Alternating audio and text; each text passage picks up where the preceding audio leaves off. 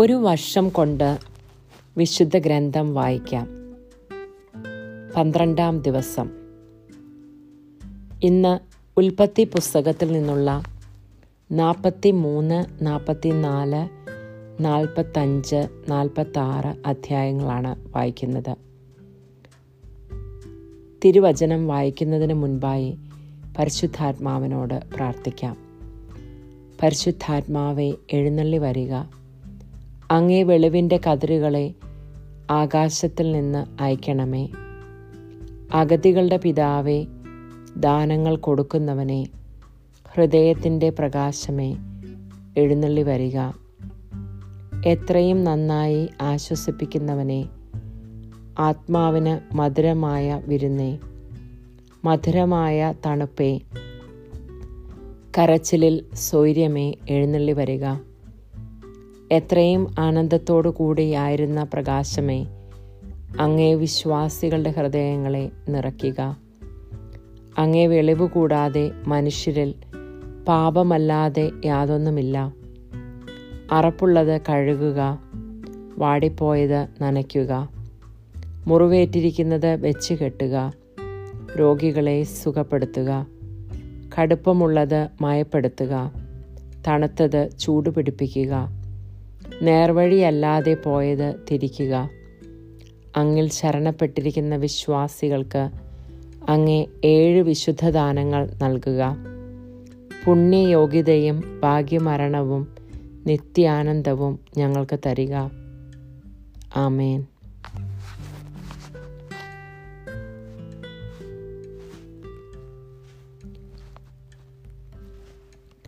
ഉൽപ്പത്തി പുസ്തകം അധ്യായം 43. നാട്ടിൽ ക്ഷാമം കൊടുമ്പുരി കൊണ്ടു. ഈജിപ്തിൽ നിന്ന് കൊണ്ടുവന്ന ധാന്യം തീർന്നപ്പോൾ അവരുടെ പിതാവ് പറഞ്ഞു, നിങ്ങൾ വീണ്ടും പോയി കുറച്ച് ധാന്യം കൂടി വാങ്ങിക്കൊണ്ടുവരുവിൻ. അപ്പോൾ യൂദാ പറഞ്ഞു, അനുജനെ കൂടാതെ വന്നാൽ നിങ്ങൾക്കെന്നെ കാണുവാൻ സാധിക്കുകയില്ല എന്ന് അവൻ ഞങ്ങളോട് തീർത്തു പറഞ്ഞിട്ടുണ്ട്. ഞങ്ങളുടെ സഹോദരനെ കൂടെ അയക്കാമെങ്കിൽ ഞങ്ങൾ പോയി ധാന്യം വാങ്ങിക്കൊണ്ടുവരാം. അങ്ങ് അവനെ അയക്കുന്നില്ലെങ്കിൽ ഞങ്ങൾ പോകുന്നില്ല. കാരണം അനുജനെ കൂടാതെ വന്നാൽ നിങ്ങൾക്കെന്നെ കാണുവാൻ സാധിക്കുകയില്ലെന്ന് അവൻ പറഞ്ഞിട്ടുണ്ട്. ഇസ്രായേൽ ചോദിച്ചു, നിങ്ങൾക്ക് ഒരു സഹോദരൻ കൂടിയുണ്ടെന്ന് അവനോട് പറഞ്ഞ് എന്നെ ദ്രോഹിച്ചത് എന്തിന്? അവർ മറുപടി പറഞ്ഞു, അവൻ ഞങ്ങളെയും ബന്ധുക്കളെയും കുറിച്ച് വളരെ വിശദമായി അന്വേഷിച്ചു. നിങ്ങളുടെ പിതാവ് ജീവിച്ചിരിക്കുന്നുവോ? നിങ്ങൾക്ക് വേറെ സഹോദരനുണ്ടോ? അവന് ഞങ്ങൾ മറുപടി നൽകുകയും ചെയ്തു. എന്നാൽ സഹോദരനെയും കൂട്ടിക്കൊണ്ടുവരുവിനെന്ന് അവൻ പറയുമെന്ന് ഞങ്ങൾക്ക് ഊഹിക്കുവാൻ കഴിയുമായിരുന്നു. അപ്പോൾ യൂദാ പിതാവായ ഇസ്രായേലിനോട് പറഞ്ഞു, നമ്മൾ അങ്ങും ഞങ്ങളും നമ്മുടെ കുഞ്ഞുങ്ങളും മരിക്കാതെ ജീവനോടെ ഇരിക്കണമെങ്കിൽ അവനെ എൻ്റെ കൂടെ അയക്കുക. ഞങ്ങൾ ഉടനെ പുറപ്പെടാം. അവൻ്റെ ചുമതല ഞാൻ ഏറ്റെടുത്തുകൊള്ളാം. എൻ്റെ കയ്യിൽ നിന്ന് അങ്ങേക്ക് അവനെ ആവശ്യപ്പെടാം. അവനെ അങ്ങയുടെ മുൻപിൽ തിരികെ കൊണ്ടുവരുന്നില്ലെങ്കിൽ ആ കുറ്റം എന്നും എൻ്റെ മേൽ ആയിരിക്കട്ടെ. നമ്മൾ ഇത്രയും താമസിക്കാതിരുന്നെങ്കിൽ ഇതിനകം 2-ാം പ്രാവശ്യം പോയി തിരിച്ചു വരാമായിരുന്നു. അപ്പോൾ അവരുടെ പിതാവായ ഇസ്രായേൽ പറഞ്ഞു, കൂടിയേ തീരൂ എങ്കിൽ അപ്രകാരം ചെയ്യുക. നാട്ടിലെ വിശിഷ്ട ഉൽപ്പന്നങ്ങൾ കുറേശ്ശെ എടുത്ത് അവന് സമാനമായി കൊണ്ടുപോവുക. തൈലം, തേൻ, സുഗന്ധദ്രവ്യങ്ങൾ, മീറ, ബോടനണ്ടി, ബദാം പരിപ്പ് എന്നിവയെല്ലാം.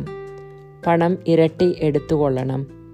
നിങ്ങളുടെ ചാക്കുകളിൽ വെച്ച് തിരിച്ചയച്ച പണവും കൊണ്ടുപോവുക. അതൊരു നോട്ടപ്പിശകായിരുന്നിരിക്കാം. നിങ്ങളുടെ സഹോദരനെയും കൂട്ടിക്കൊണ്ട് അവൻ്റെ അടുത്തേക്ക് പോയിക്കൊള്ളുക. സർവശക്തനായ ദൈവം അവൻ്റെ മുൻപിൽ നിങ്ങളോട് കാരുണ്യം കാണിക്കട്ടെ. അവൻ നിങ്ങളുടെ സഹോദരനെയും ബെഞ്ചമിനെയും തിരിച്ചയക്കട്ടെ. മക്കൾ എനിക്ക് നഷ്ടപ്പെടണമെന്നാണെങ്കിൽ അങ്ങനെയും ആകട്ടെ. സമ്മാനവും ഇരട്ടി തുകയും എടുത്ത് ബെഞ്ചമിനോടുകൂടി അവർ ഈജിപ്തിലെത്തി ജോസഫിൻ്റെ മുൻപിൽ ഹാജരായി. അവരുടെ കൂടെ ബെഞ്ചമിനെ കണ്ടപ്പോൾ ജോസഫ് വീട്ടുകാര്യസ്ഥനെ വിളിച്ചു പറഞ്ഞു, ഇവരെ വീട്ടിലേക്ക് കൂട്ടിക്കൊണ്ടു പോവുക. ഒരു മൃഗത്തെ കൊന്ന് സദ്യ ഒരുക്കുക. ഇവർ ഇന്നുച്ചയ്ക്ക് എൻ്റെ കൂടെ ആയിരിക്കും ഭക്ഷണം കഴിക്കുക. ജോസഫ് പറഞ്ഞതുപോലെ അവൻ അവരെ വീട്ടിലേക്ക് കൂട്ടിക്കൊണ്ടുപോയി. വീട്ടിലെത്തിയപ്പോൾ അവർക്ക് പേടിയായി. അവർ പറഞ്ഞു, കഴിഞ്ഞ തവണ ചാക്കിൽ തിരികെ വെച്ചിരുന്ന പണം കാരണമാണ് അവൻ നമ്മെ ഇവിടെ കൊണ്ടുവന്നിരിക്കുന്നത്. അവസരമുണ്ടാക്കി നമ്മെ കീഴ്പ്പെടുത്തി അടിമകളാക്കുകയും നമ്മുടെ കഴുതകളെ പിടിച്ചെടുക്കുകയുമാണ് അവൻ്റെ ഉദ്ദേശം. അതുകൊണ്ട് അവർ വീട്ടുവാതിൽക്കൽ വച്ച് ജോസഫിൻ്റെ കാര്യസ്ഥനെ സമീപിച്ച് സംസാരിച്ചു. അവർ പറഞ്ഞു, യജമാനനെ, മുൻപൊരിക്കൽ ധാന്യം വാങ്ങുന്നതിന് ഞങ്ങളിവിടെ വന്നിരുന്നു. മടക്കയാത്രയിൽ വഴിയമ്പലത്തിൽ വച്ച് ചാക്കഴിച്ചപ്പോൾ ഞങ്ങൾ ഓരോരുത്തരും കൊടുത്ത പണം ഞങ്ങളുടെ ചാക്കിൽ തന്നെ ഇരിക്കുന്നു. ഞങ്ങളത് തിരികെ കൊണ്ടുവന്നിട്ടുണ്ട്. ധാന്യം വാങ്ങാൻ ഞങ്ങൾ വേറെ പണവും കൊണ്ടുവന്നിട്ടുണ്ട്. പണം ചാക്കിൽ തിരികെ വെച്ചത് ആരെന്ന് ഞങ്ങൾക്ക് അറിഞ്ഞുകൂടാ. അവൻ പറഞ്ഞു, ശാന്തരായിരിക്കുവിൻ, ഭയപ്പെടേണ്ട. നിങ്ങളുടെയും നിങ്ങളുടെ പിതാവിൻ്റെയും ദൈവമാണ് നിങ്ങളുടെ ചാക്കുകളിൽ നിധി നിക്ഷേപിച്ചത്. നിങ്ങളുടെ പണം ഞാൻ കൈപ്പറ്റിയതാണ്. അവൻ ശിമയോനെ അവരുടെ അടുത്തേക്ക് കൊണ്ടുവന്നു. അനന്തരം അവരെ ജോസഫിൻ്റെ വീട്ടിനുള്ളിൽ കൊണ്ടുവന്ന് അവർക്ക് വെള്ളം കൊടുത്തു. അവർ കാൽ കഴുകി കഴുതകൾക്കും തീറ്റി കൊടുത്തു. ഉച്ചയ്ക്ക് ജോസഫ് വരുന്നതിന് മുൻപ് അവർ സമ്മാനമൊരുക്കി വെച്ചു. കാരണം അവിടെയായിരിക്കും തങ്ങൾ ഭക്ഷണം കഴിക്കുകയെന്ന് അവർ അറിഞ്ഞിരുന്നു. ജോസഫ് വീട്ടിൽ വന്നപ്പോൾ അവർ തങ്ങളുടെ പക്കലുണ്ടായിരുന്ന സമ്മാനം അവൻ്റെ അടുത്ത് കൊണ്ടുചെന്നു. അവർ അവനെ താണു വീണ് വണങ്ങി. അവൻ അവരോട് കുശലം ചോദിച്ചു. നിങ്ങളുടെ പിതാവിന് സുഖം തന്നെയോ? നിങ്ങൾ പറഞ്ഞ ആ വൃദ്ധൻ ഇപ്പോഴും ജീവിച്ചിരിക്കുന്നുവോ? അവർ പറഞ്ഞു, അങ്ങയുടെ ദാസനായ ഞങ്ങളുടെ പിതാവിന് സുഖം തന്നെ. അദ്ദേഹം ജീവനോടെ ഇരിക്കുന്നു. അവർ കുനിഞ്ഞ് അവനെ വണങ്ങി. അവൻ തലയുയർത്തി നോക്കിയപ്പോൾ തൻ്റെ സഹോദരൻ ബെഞ്ചമിനെ കണ്ടു, തൻ്റെ അമ്മയുടെ മകൻ. അവൻ പറഞ്ഞു, ഇവനാണോ നിങ്ങൾ പറഞ്ഞ ഇളയ സഹോദരൻ? മകനെ, ദൈവം നിന്നോട് കരുണ കാണിക്കട്ടെ. തൻ്റെ സഹോദരനെ പ്രതി ഹൃദയം തേങ്ങിയപ്പോൾ ജോസഫ് കരയുവാനൊരിടം നോക്കി. കിടപ്പറയിൽ പ്രവേശിച്ച് അവൻ കരഞ്ഞു. അവൻ മുഖം കഴുകി പുറത്തു വന്ന് തന്നെ നിയന്ത്രിച്ചുകൊണ്ട് പറഞ്ഞു, ഭക്ഷണം വിളമ്പുക. അവനും അവർക്കും അവൻ്റെ കൂടെയുള്ള ഈജിപ്തുകാർക്കും അവർ വേറെ വേറെയാണ് വിളമ്പിയത്.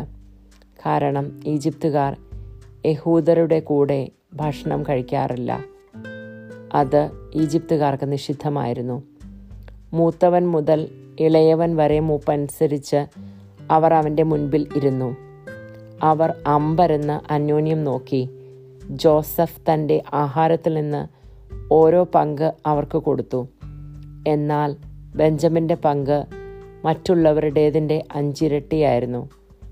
അവർ കുടിച്ച് അവനോടൊപ്പം ഉല്ലസിച്ചു.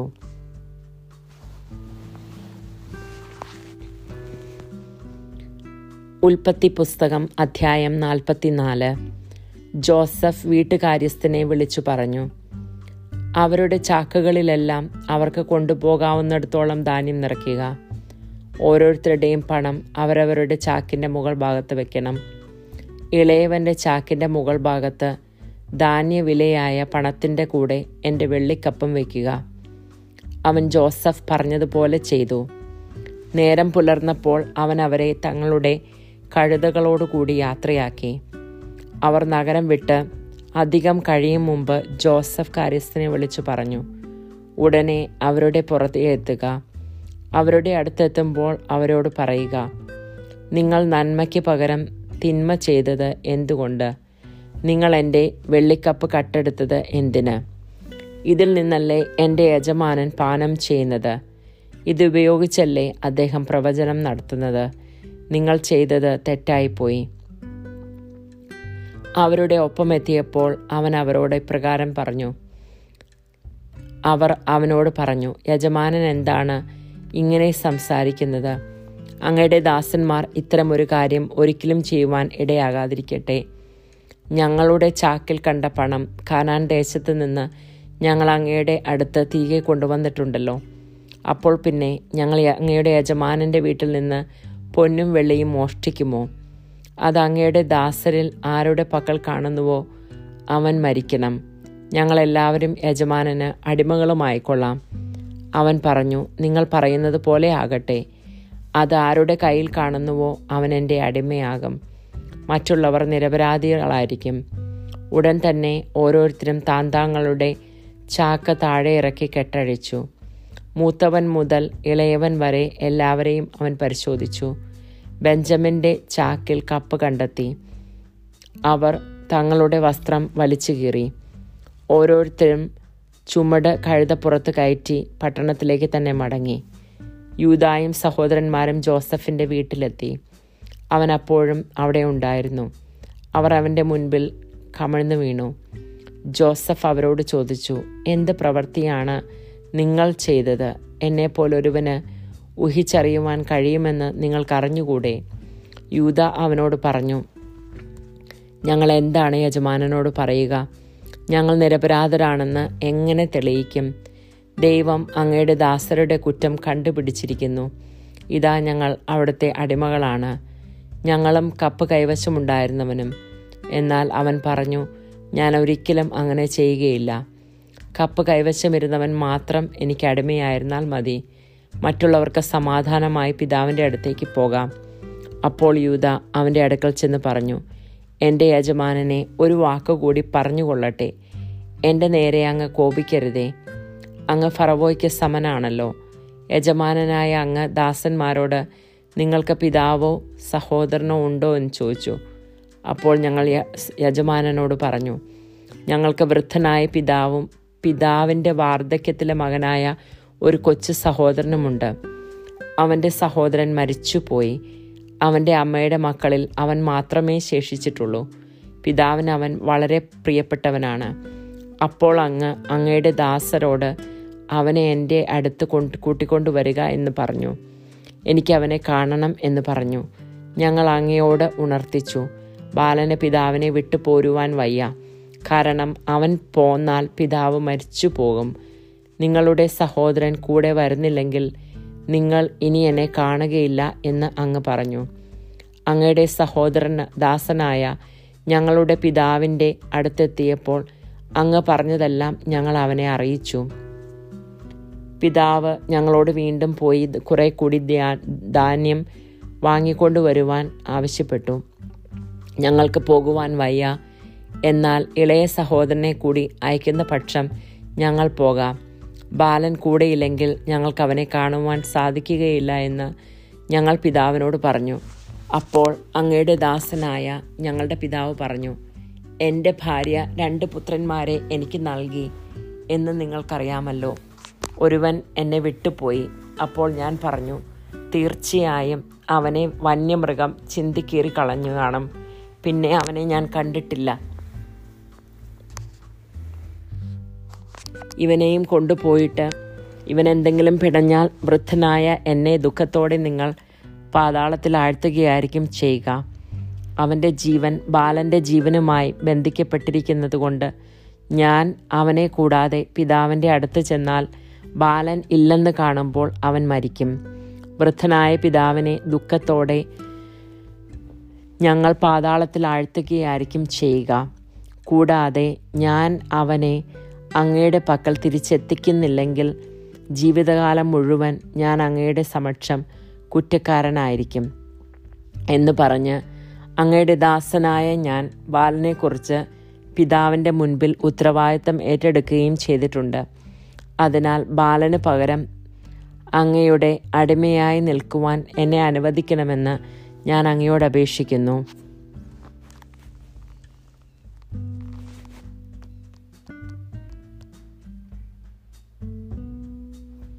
ബാലൻ സഹോദരന്മാരുടെ കൂടെ തിരിച്ചു പോയിക്കൊള്ളട്ടെ. അവനെ കൂടാതെ ഞാൻ എങ്ങനെ പിതാവിൻ്റെ അടുത്ത് ചെല്ലും? അവന് സംഭവിക്കുന്ന ദുരന്തം ഞാൻ എങ്ങനെ സഹിക്കും? ഉൽപ്പത്തി പുസ്തകം 45 അധ്യായം. തൻ്റെ അടുത്ത് നിന്നിരുന്ന ഈജിപ്തുകാരുടെ എല്ലാം മുൻപിൽ വികാരമടക്കുവാൻ ജോസഫിന് കഴിഞ്ഞില്ല.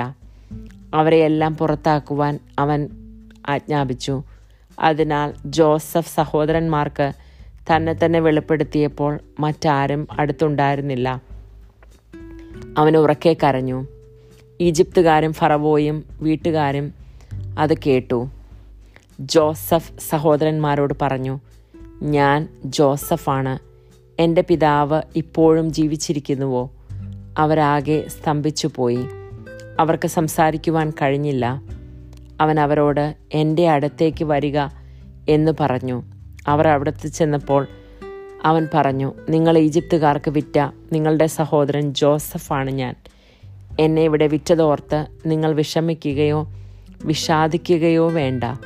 കാരണം ജീവൻ നിലനിർത്താൻ വേണ്ടി ദൈവമാണ് എന്നെ നിങ്ങൾക്ക് മുൻപേ ഇങ്ങോട്ട് അയച്ചത്. നാട്ടിലാകെ ക്ഷാമം തുടങ്ങിയിട്ട് 2 കൊല്ലമായി. ഉഴവും കൊയ്ത്തുമില്ലാത്ത 5 വർഷം ഇനിയുമുണ്ട്. നിങ്ങൾക്ക് ഭൂമിയിൽ സന്തതികളെ നിലനിർത്തുവാനും വിസ്മയകരമായ രീതിയിൽ രക്ഷ നൽകുവാനും വേണ്ടി ദൈവം എന്നെ നിങ്ങൾക്ക് മുന്നേ ഇങ്ങോട്ട് അയച്ചതാണ്. അതുകൊണ്ട് നിങ്ങളല്ല, ദൈവമാണെന്നെ ഇങ്ങോട്ട് അയച്ചത്. അവിടെ തന്നെ ഫറവോയ്ക്ക് സമനും ഫറവോയ്ക്ക് പിതാവും അവൻ്റെ വീടിന് നാഥനും ഈജിപ്ത് ദേശത്തിന് അധിപനുമാക്കിയിരിക്കുന്നു. നിങ്ങൾ തിടുക്കത്തിൽ പിതാവിൻ്റെ അടുത്ത് ചെന്ന് അവനോട് പറയുക, ദൈവം എന്നെ ഈജിപ്തിന് മുഴുവൻ നാഥനാക്കിയിരിക്കുന്നു. എൻ്റെ അടുത്ത് വരണം, ഒട്ടും താമസിക്കരുത് എന്നങ്ങയുടെ മകൻ ജോസഫ് പറയുന്നു. അങ്ങയ്ക്ക് ഗോഷനിൽ പാർക്കാം. അങ്ങൻ്റെ അടുത്തായിരിക്കും. അങ്ങയോടൊപ്പം അങ്ങയുടെ മക്കളും മക്കളുടെ മക്കളും ആടുമാടുകളും അങ്ങേക്കുള്ള സകലതും. അവിടെ അങ്ങയെ ഞാൻ പോറ്റിക്കൊള്ളാം. ക്ഷാമം 5 കൊല്ലം കൂടി നീണ്ടു നിൽക്കും. അങ്ങ് കുടുംബവും അങ്ങേക്കുള്ളവരും പട്ടിണിയിൽ അകപ്പെടാതിരിക്കും. ഞാനാണ് നിങ്ങളോട് സംസാരിക്കുന്നതെന്ന് നിങ്ങളും എൻ്റെ സഹോദരനായ ബെഞ്ചമിനും നേരിൽ കാണുന്നുണ്ടല്ലോ. ഈജിപ്തിലെ എൻ്റെ പ്രതാപത്തെക്കുറിച്ചും നിങ്ങൾ കണ്ടതിനെക്കുറിച്ചും പിതാവിനോട് പറയുക. വേഗം ചെന്ന് അവനെ കൂട്ടിക്കൊണ്ടുവരിക. ജോസഫ് ബെഞ്ചമിനെ കെട്ടിപ്പിടിച്ച് കരഞ്ഞു. ബെഞ്ചമിനും അവൻ്റെ തോളിൽ തല ചായ്ച്ച് കരഞ്ഞു. അവൻ തൻ്റെ സഹോദരന്മാരെ എല്ലാവരെയും ചുംബിക്കുകയും കെട്ടിപ്പിടിച്ച് കരയുകയും ചെയ്തു. അപ്പോൾ അവർ അവനോട് സംസാരിച്ചു. ജോസഫിൻ്റെ സഹോദരന്മാർ വന്നിട്ടുണ്ട് എന്ന വാർത്ത ഫറവോയുടെ വീട്ടിലെത്തിയപ്പോൾ ഫറവോയും സഹോദരന്മാരും സന്തോഷിച്ചു. ഫറവോ ജോസഫിനോട് പറഞ്ഞു, നിന്റെ സഹോദരന്മാരോട് ഇപ്രകാരം ചെയ്യുവാൻ പറയുക. മൃഗങ്ങളുടെ മേൽ ചുമട് കയറ്റി കാനാൻ ദേശത്ത് ചെന്ന് പിതാവിനെയും വീട്ടുകാരെയും കൂട്ടി എൻ്റെ അടുത്ത് വരിക. ഈജിപ്തിലെ ഏറ്റവും നല്ല ഭൂമി നിങ്ങൾക്ക് ഞാൻ തരാം. മണ്ണിൻ്റെ ഫലസമൃദ്ധി നിങ്ങൾ അനുഭവിക്കുകയും ചെയ്യാം. അവരോട് പറയുക, നിങ്ങളുടെ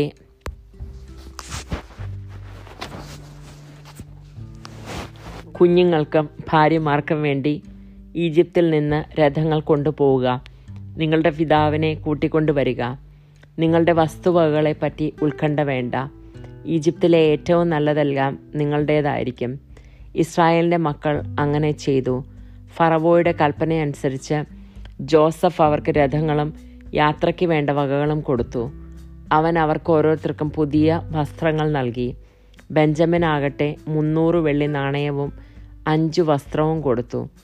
അവൻ 10 കഴുതകളുടെ പുറത്ത് ഈജിപ്തിലെ വിശിഷ്ട വസ്തുക്കളും 10 പെൺകഴുതകളുടെ പുറത്ത് ധാന്യവും അപ്പവും യാത്രയ്ക്ക് വേണ്ട വകകളും തൻ്റെ പിതാവിന് കൊടുത്തയച്ചു. അങ്ങനെ അവൻ സഹോദരന്മാരെ യാത്രയാക്കി. അവർ പുറപ്പെട്ടപ്പോൾ അവൻ പറഞ്ഞു, വഴിക്ക് വെച്ച് ശണ്ട കൂടരുത്. ഈജിപ്തിൽ നിന്ന് പുറപ്പെട്ട് അവർ കാനാൻ ദേശത്ത് തങ്ങളുടെ പിതാവായ യാക്കോബിൻ്റെ അടുത്തെത്തി. അവർ അവനോട് പറഞ്ഞു, ജോസഫ് ജീവിച്ചിരിക്കുന്നു. അവൻ ഈജിപ്ത് മുഴുവൻ്റെയും ഭരണാധികാരിയാണ്. അവൻ സ്തബ്ധനായിപ്പോയി. അവൻ അവരെ വിശ്വസിച്ചില്ല. എന്നാൽ ജോസഫ് പറഞ്ഞതൊക്കെ അവരിൽ നിന്ന് കേൾക്കുകയും തന്നെ കൊണ്ടുപോകുവാൻ ജോസഫ് അയച്ച രഥങ്ങൾ കാണുകയും ചെയ്തപ്പോൾ അവരുടെ പിതാവായ യാക്കോബിന് ഉന്മേഷം വീണ്ടു കിട്ടി. അവൻ പറഞ്ഞു, എനിക്ക് തൃപ്തിയായി.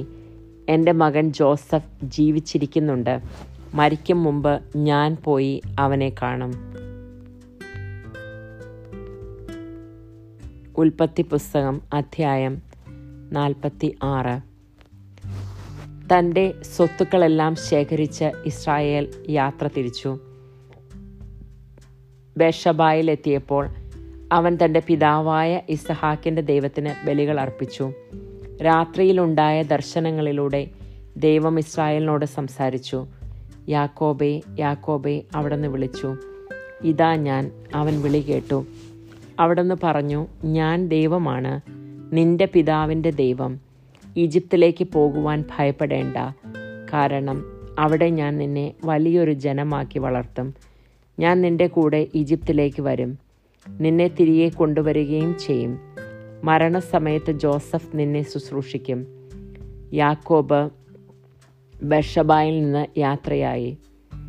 ഫറവോ കൊടുത്തയച്ചിരുന്ന രഥങ്ങളിൽ ഇസ്രായേലിൻ്റെ മക്കൾ പിതാവായ യാക്കോബിനെയും തങ്ങളുടെ കുഞ്ഞുങ്ങളെയും ഭാര്യമാരെയും കയറ്റിക്കൊണ്ടുപോയി. തങ്ങളുടെ കന്നുകാലികളും കാനാൻ നാട്ടിൽ തങ്ങൾക്കുണ്ടായിരുന്ന വസ്തുവകകളും അവർ കൂടെ കൊണ്ടുപോയി. യാക്കോബും സന്തതികളും ഈജിപ്തിലെത്തി. പുത്രന്മാരെയും അവരുടെ പുത്രിമാരെയും പുത്രന്മാരുടെ പുത്രിമാരെയും തൻ്റെ സന്തതികൾ എല്ലാവരെയും അവൻ ഈജിപ്തിലേക്ക് കൊണ്ടുപോയി. ഈജിപ്തിലേക്ക് വന്ന ഇസ്രായേലിൻ്റെ മക്കളുടെ പേര് വിവരം: യാക്കോബും അവൻ്റെ പുത്രന്മാരും. യാക്കോബിൻ്റെ കടിഞ്ഞുൾ സന്താനമായ റൂബൻ്റെ പുത്രന്മാർ ഹനോക്ക്, പല്ലു, ഹെസ്രോൻ, കർമ്മി. ശിമയോൻ്റെ പുത്രന്മാർ യെമുവേൽ, യാമീൻ, ഓഹദ്, യാക്കിൻ, സോഹാർ. കനാനിയ സ്ത്രീയിൽ അവന് ജനിച്ച സാവൂൾ. ലേവിയുടെ പുത്രന്മാർ ഗഷോൺ, കൊഹാത്ത്, മെറാറി. യൂദായുടെ പുത്രന്മാർ ഏർ, ഓനാൻ, ഷേലഹ്, പേരസ്, സോഹ്, ഏറും. ഓനാനും കാനാൻ ദേശത്ത് വെച്ച് മരിച്ചു. പേരസിൻ്റെ പുത്രന്മാർ ഹെസ്രോൻ, ഹാമൂൽ. ഇസാക്കറിൻ്റെ പുത്രന്മാർ തോല, ഫുവ, യോബ്, ഷിംറോൻ. സെബുലൂണിൻ്റെ പുത്രന്മാർ സേരദ്, ഏലോൻ, യഹലേൽ. പാദാൻ ആരാമിൽ വെച്ച് യാക്കോബിന് ലേയായിൽ ജനിച്ച പുത്രന്മാരാണ് ഇവർ. അവളിൽ അവന് ദീന എന്ന പുത്രിയും ജനിച്ചു. അവൻ്റെ സന്താനങ്ങളുടെ ആകെ എണ്ണം 33 ഗാദിൻ്റെ പുത്രന്മാർ സിഫിയോൻ, ഹഗി, ഷൂനി, എസ്ബോൻ, ഏരി, അരോദി, അരേലി. ആഷേറിൻ്റെ പുത്രന്മാർ ഇംന, ഇഷ്വ, ഇഷ്വി, ബറിയ. അവരുടെ സഹോദരി സേറഹ്. ബറിയായുടെ പുത്രന്മാർ ഹേബർ, മൽക്കിയേൽ, ലാബാൻ. തൻ്റെ മകളായ ലേയായ്ക്ക് പരിചാരികയായി കൊടുത്ത സിൽഫയുടെ മക്കളാണിവർ. യാക്കോബിന് സിൽഫായിൽ 16 മക്കളുണ്ടായി. യാക്കോബിൻ്റെ ഭാര്യയായ റാഹേലിൻ്റെ മക്കൾ ജോസഫ്, ബെഞ്ചമിൻ. ജോസഫിന് ഈജിപ്തിൽ വെച്ച് ഓനിലെ പുരോഹിതനായ പൊത്തിഫറായുടെ പുത്രി അസ്നത്തിൽ മനാസയും എഫ്രായിമും ജനിച്ചു. ബെഞ്ചമിൻ്റെ പുത്രന്മാർ Bela, Becher, Ashbel, Gera, Naaman, Ehi Rosh, Muppim, Huppim, Ard. യാക്കോബിന് റാഹേലിൽ ജനിച്ച മക്കളാണ് ഈ 14 പേരും. ദാനിൻ്റെ പുത്രൻ ഹുഷീം. നഫ്താലിയുടെ പുത്രന്മാർ യഹ്സേൽ, ഗൂനി, യേസർ.